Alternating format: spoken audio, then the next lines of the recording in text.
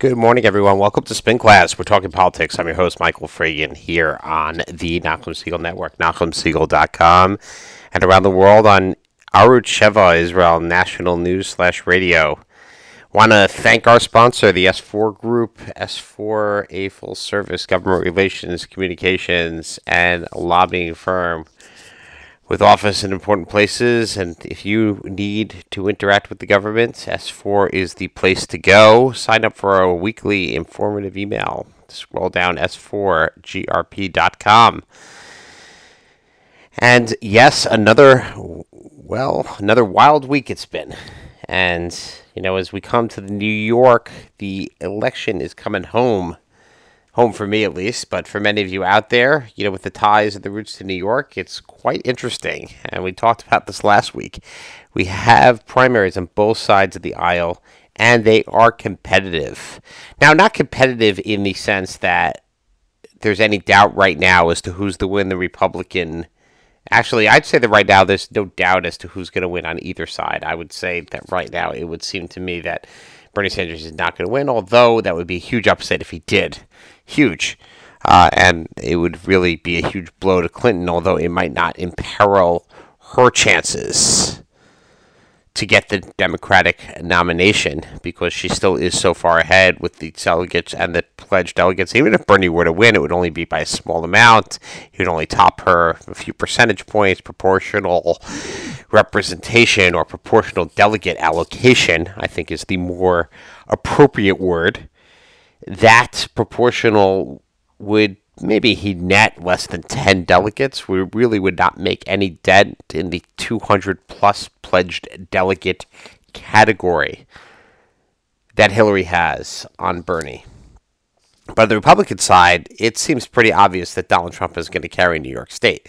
The question is, how much will he carry it by? He is hoping, of course, to carry New York State and take all 95 delegates. In order to do that, as we explained, he wins the state, he gets 14, and then 3 delegates for each of the 27 congressional districts that New York has. When I was growing up, New York had 36, I believe, 36 congressional districts. Now we're down to 27. It really shows that the population has shifted out of the country. And because, a little commentary here, because of New York's very, very high tax and very, very high regulation environment, particularly as it affects the upstate regions, we haven't lost overall population. We certainly haven't grown in relation to other states. And New York was, and, recently as 20 years ago, the number 2 state in the nation. Now that belongs to Texas. Then they were number 3. Now that belongs to Florida. New York's still populous, still important, but not quite as populous with the congressional delegation. Anyway, 3 delegates per congressional district at stake. And if Trump gets over the 50% threshold in any of those, he gets all 3. If not, he gets 2 if he wins, and the other guy gets 1. Now, what's important here in a lot of places, we've discussed this, is the 2 factors in each congressional district. And I don't want to go through each of New York's 27 congressional districts, but it's instructive to think about it, one by one, because there's really 27 mini races going on, 27 individual races that the candidate needs to win. And we talked about Ted Cruz being very strategic last week, because he's going to South Bronx, he's going to Brooklyn, he's going to these places that have low numbers of enrolled Republicans. And you think that you could swing maybe 500, 1,000 Republicans, do some intensive outreach, you could walk away possibly with winning the congressional district. More likely, although very possibly likely, you can get 2 delegates or 1 delegate, and you soften or you blunt the Trump onslaught. But you take, nowadays you take Long Island, lots of Republicans, more than 300,000 Republicans in Nassau County. Actually, I think 330,000, although it's not quite as much as it used to be, and probably about 310,000, I believe, in Suffolk County. Lots of Republicans out there for the taking. And for the voting, and split up into different congressional districts. Suffolk has parts of 3 congressional districts, and Nassau also has parts of 3 congressional districts. So it's really when you think about it, that would be prime Trump territory. But can he get 50%? Given the fact that Trump had a rally, 15,000 people showed up. It was a huge spectacle, a huge event. You know that people are rallying behind Trump. The GOP leaders in both Nassau and Suffolk are on the Trump bandwagon. But can he get 50%? A lot of the polling that I've seen shows Trump right below 50%, with Kasich in number 2, in the number 2 position. In New York City, it's hard to tell because some of these places have not been polled individually, and the numbers are so low, it's so hard to find a good sample of Republicans, except in Staten Island, the 11th Congressional District, which is represented by Congressman Dan Donovan. And in that congressional district, Trump seems to have a significant lead, as well as upstate. But, again, it's district by district. Can individual districts be picked off in certain places? There are districts that are where the congressional representative is a Republican. They have not endorsed Trump. Elise Stefanik is one example of those, even though she's come under heavy pressure from Carl Palladino, who was kind of the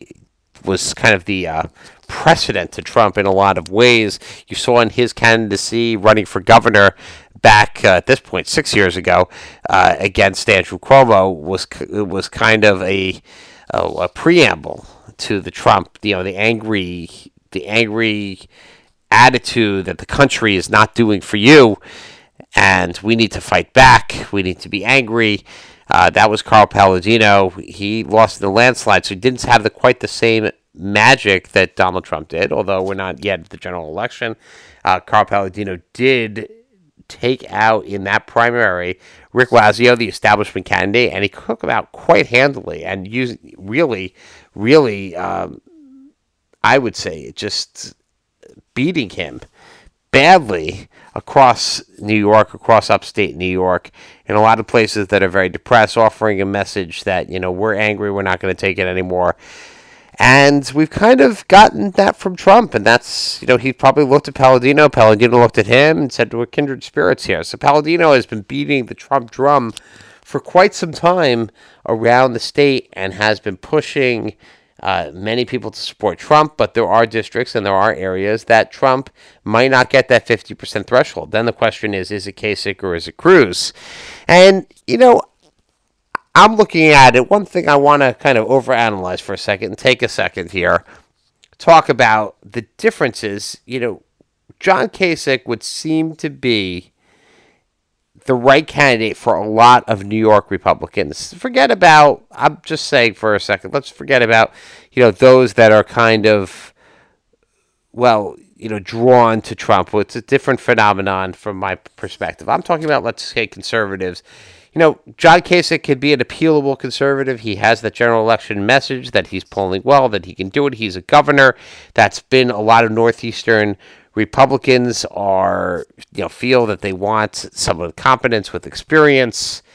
And John Kasich would seem to be that type of candidate. At the same time, there is something, at least that I detect, at least that I see from that campaign, it just doesn't seem to be as successful as it should be in attracting a message, in really creating a movement, creating a cause, and inspiring the followers in the way that Ted Cruz does.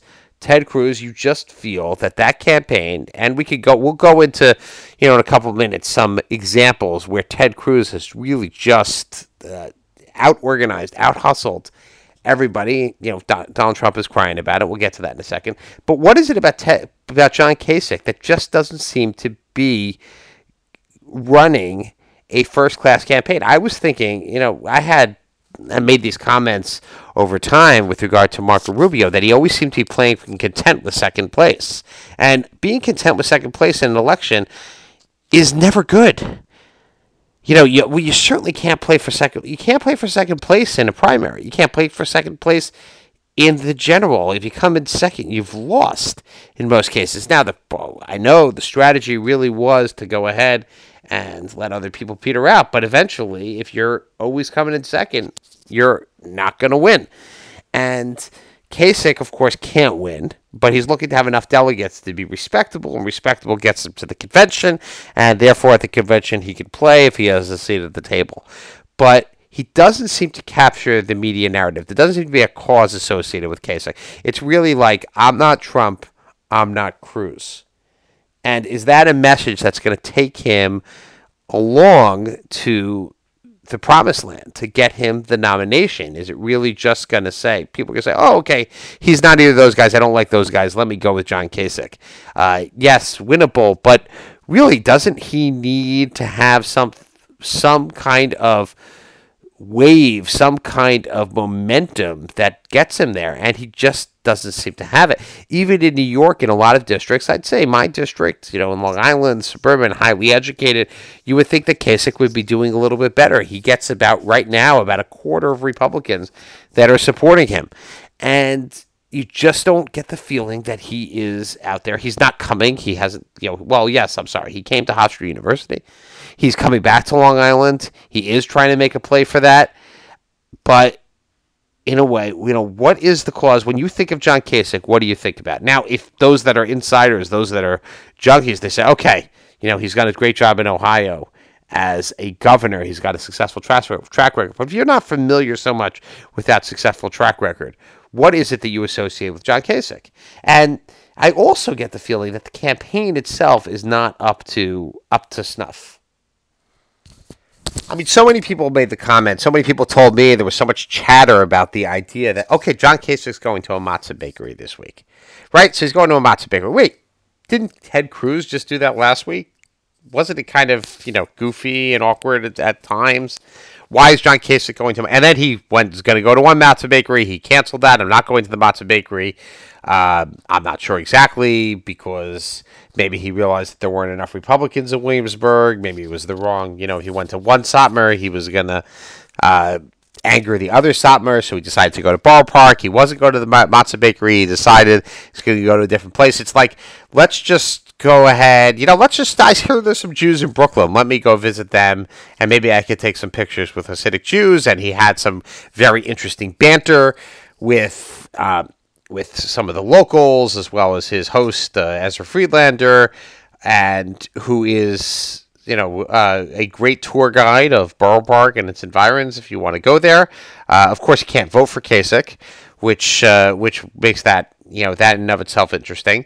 But we'll leave that, aside as far as the whole idea of going. It just seemed to be a little bit of an aimless trip, because, he probably said, okay, well, Cruz did this, so let me do this. And, let's just walk around and talk about, he also referenced Jesus when talking to some of the locals. I'm sure it was the first time they ever heard somebody really talking about Jesus on 13th Avenue. But did you get the feeling that he just wanted to go there because Ted Cruz did it? Okay, he did it, so I got to do it. But you got to look beyond a little bit. Okay, Ted Cruz, I don't know. The matzah bakery was fun. The matzah bakery was interesting. He did it with kids. It got a lot of press, but there was a big crowd outside. People crowded there. There was a buzz going on. But what was it that Ted Cruz really did, from my point of view, that was really smart about his visit last week? He did interviews. If you look at the front cover of Ami magazine this week, Ted Cruz is on the cover. There's also exclusive interviews with other news outlets that are other Jewish news outlets. Ted Cruz will be part of the Shabbos reading of many an Orthodox Jew throughout the country, but in New York.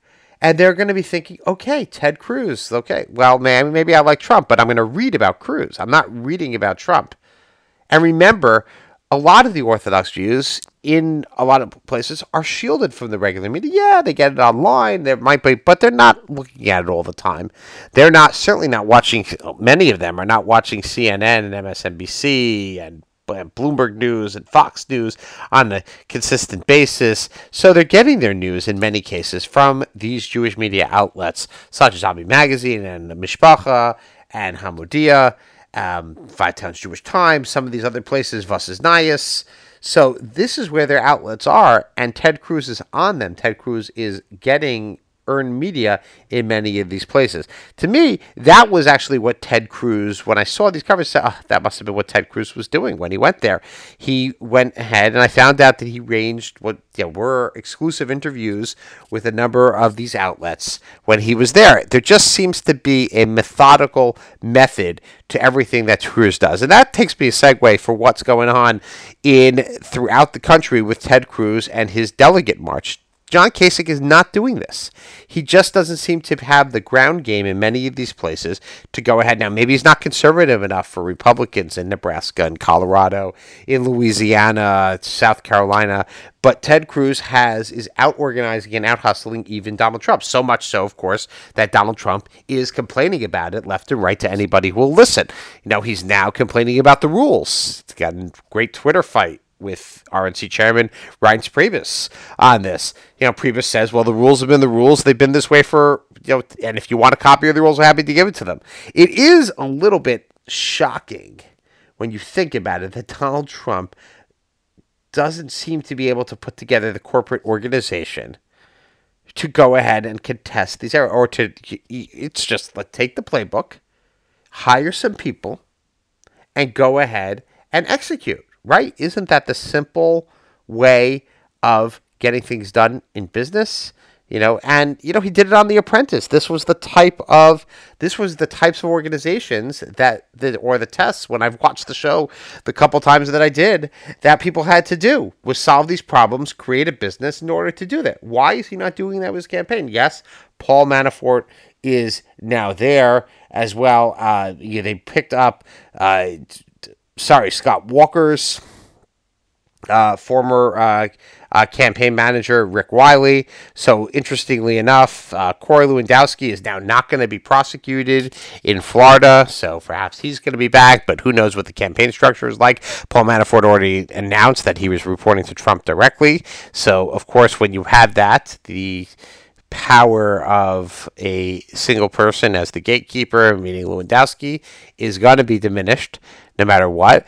And they seem, however, to be more interested in whining and complaining about the rules and about what's going on and about stealing the election than they are actually going out and executing. And perhaps it's just because they're so far behind. Perhaps they never expected to be where they are. They never expected that they were going to be so successful, so therefore they didn't know how they're going to have to go in and contest all these places. But they're still not doing it. They're still not putting in the incredible energy and the incredible level of organization that Ted Cruz has. Ted Cruz has a 50-state strategy to get the Republican nomination. It's very clear now that not only did Ted Cruz have, and I am not affiliated with the Cruz campaign whatsoever, let's just say, but it seems very clear that Ted Cruz had this Southern strategy, his SEC primary strategy. He was going to knock out all those opponents. That didn't work for him. It didn't happen. He ran into the tidal wave of Trump's support, but he still had a plan B. And now you want to call it guerrilla warfare, you want to call it just a ability as a campaign to continue to adjust, but he has been fighting Donald Trump at every opportunity for every single inch of ground, every single delegate, and giving nothing and ceding nothing.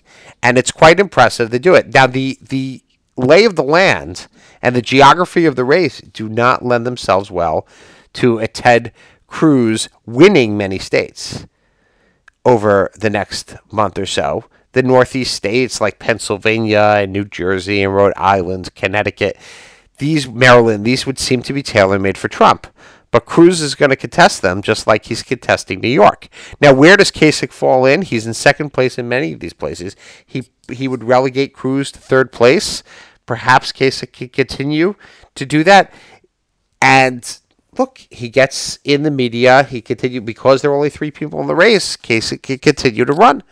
So we will see how that shapes out. But, now it's amazing that Donald Trump really personally just complains like you wouldn't believe. It's really hard to believe that the guy would go on national TV and continue to complain over and over that the world isn't fair, right? I mean, our kids say that. People say that. The world isn't fair. So what do we say? We say tough. But he has no problem going out there and talking about how the world isn't fair. A little bit odd. A little bit odd from my perspective. But I will say the other thing that is that clearly Ted Cruz benefited from many of the Rubio backers. There was some question as to where the Rubio people were going to go. Kasich thought he was going to get them. It seems that Ted Cruz got a lot of Rubio backers in many different cases. But let's spend some time on the New York primary on the Democratic side, because the Democratic side is actually shaping up to be a lot more interesting. And, as I said, the Bernie Hillary show, Hillary can't afford to lose. I don't think she's going to lose.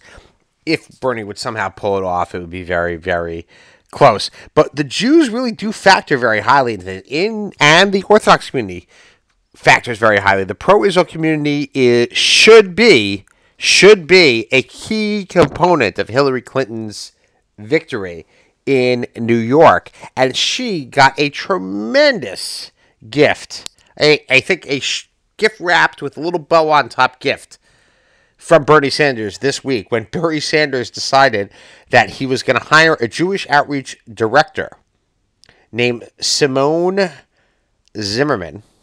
And Simone Zimmerman has posted things on Facebook basically called, well, I'll give you one. Bibi Netanyahu is an arrogant, deceptive, cynical, manipulative a-hole. He is the embodiment of the ugliest national hubris and tone deafness towards the international community. F you, Bibi. And it goes on and on and on and on. This is somebody who supports BDS. She supports boycotting Israel. This is somebody who said that colleges should not investigate anti-Semitic behavior. She's to the left of J Street. She stood outside the Conference of Presidents and protested over and over about Israel. This is a person who, well, I don't know her inner feelings, but clearly would be well outside the mainstream. Now, people would say, okay, well, when you want to talk about Bernie, he's still pro-Israel, and he says Israel has a right to exist, and of course, he accepts that, and they should live in peace and security, and of course, Israel. But really, let's think about it. Simone Zimmerman, how exactly do you get to the idea that this person would be suitable for Jewish outreach? And if you are going to appoint her, you do it in the midst of a New York primary. I would assume, let me just say, that the people who are BDS people, the people who are J Streeters and to the left, who are out there protesting Israel, who are affiliated with JVP, the Jewish Voices for Peace, or SJP, the Students for Justice in Palestine. Those are out there on the college campuses trying to delegitimize Israel and calling for the boycott, the academic boycott, the economic boycott, etc. Those people are already in your camp if they're going to vote for you at all. If they are registered Democrats registered to vote, they are already in your camp. Why are you appointing somebody who's going to be so polarizing to the rest of the Jewish community so as to totally turn off your message, and your message is going to be all about how anti-Israel you are? It seems to be a very flawed strategy. Now, maybe Bernie is, well, what you see is what you get. This is me. I'm from Vermont, the different kind of Jew. I say I'm Polish, not necessarily Jewish. Well, what can I say? I can't really understand politically. Forget about, look, I don't care about what how you really feel, but I can't understand politically how that works. And I think that, this is the same type of mistake as going to the Daily News and talking about maybe 10,000 Palestinians died, were killed in the Gaza war. 10,000 innocent. That was the biggest word for me. Innocent. It means he assumed they were all civilians. Even, it's unclear, though, the numbers that died. Now, one is too many, of course. I think we all know that. We all agree with that. But the 10,000 number was an outrageous number. Outrageous from the beginning. Kind of tried to walk that back, but really insufficiently. And then you go ahead and you double down on that by hiring this woman, Simone Zimmerman. Remember that name. She's going to be if you're a Democrat, she's going to be your outreach director. She's going to be the one trying to court you to feel the burn. And it's a huge gift for Hillary as far as I'm concerned. She should be able to capitalize on that. Yesterday, she was in Borough Park, huddling with some Jewish leaders together with David Greenfield, trying to get out the vote. And, let's just talk about that for a second. 12 Jewish New York City Council members endorsed Hillary Clinton on Tuesday, this past Tuesday. And so that's 12 out of 14. David Greenfield, Steve Levin, Alan Mizell, Mark Traeger, Barry Grodenchik, Daniel Garodnik, Karen Koslowitz, Rory Lansman, Ben Callis, Helen Rosenthal, Mark Levine, and Andrew Cohen for the Bronx. Who's missing? Well, 2. Brad Lander, a well-known progressive from Park Slope, the Bill de Blasio successor. Definitely one of the head of the progressives. Unclear as to where, that he's willing to sacrifice some progressive cred to go for Hillary. He might be more popular. Bernie might be more popular amongst his base and those type of people. But Chaim Deutsch, that is puzzling. In fact, that's shocking. Chaim Deutsch, an Orthodox Jew from Midwood, in a very conservative Democratic district. Now, maybe you'd say a lot of Republicans there. He actually had a very strong Republican race. But what's his message there? That a Democrat should vote for Bernie Sanders over Hillary or not vote? It just doesn't. I don't understand the idea. Whoever is advising Chaim Deutsch, or if he's advising himself, maybe he's his own best advisor, a la Trump, not to join the rest of your colleagues in endorsing Hillary when, in fact, that Bernie Sanders' campaign, if you are a friend of Israel, if you consider yourself to be pro-Israel, if you consider yourself to be against the BDS, how is it that you go ahead and leave the question open as to who one should vote for in the New York State Democratic primary, the Democratic side? I don't endorse anybody here on the show. People are free to contact me as who they should go. But as I said, 12 city councilmen of the Jewish caucus, 12 out of 14, go ahead and did that. Chaim Deutsch is a absolute surprise to me. I certainly haven't spoken to him about it, but I am very, very, very surprised about the idea that Chaim Deutsch is not one of those supporting Hillary Clinton, and they would leave the door open, potentially, to support Bernie Sanders. He has been known to be with the progressives. I don't know if he's an official member of the Progressive Caucus. I think he might be. But either way, again, a very puzzling choice politically to go ahead and do that. And in the last minutes that I have here, and this is Spin Class, sponsored by the S4 Group, as far as the commentary, I do want to talk about the special election on Long Island to replace Dean Skelos, the balance of power in New York State. This is a very, very important election if you are living in the 9th Senate District, the 5 towns, Oceanside, West Hempstead, Long Beach, to mention some of the Jewish areas. You must go out and vote twice on Tuesday, April the 19th. You actually have to do the whole process twice. It shouldn't be that difficult. But let me just say it's been an extraordinarily nasty and negative campaign, and that's most unfortunate. And it's really hard to break through all the clutter of this discussion. I hope that most people get this mail and throw it out. For some reason, the negative mail works, and that's why people continue to do it. But the one thing that I can't abide by with all this is the use or the accusation that one of the candidates, meaning the non-Jewish candidate in this case, Chris McGrath, was accused of being an anti-Semite or accused of supporting anti-Semitism. I don't know exactly what the difference is. If you are, if you support anti-Semitism, presumably it's because you are somewhat anti-Semitic yourself. And for a Jewish candidate to do that is, I think, somewhat despicable. It's upsetting. It's low. It has no place in politics, especially when it's well known that there is no connection whatsoever. McGrath's law firm merely represented somebody who was a union member who was engaged in some very unfortunate behavior.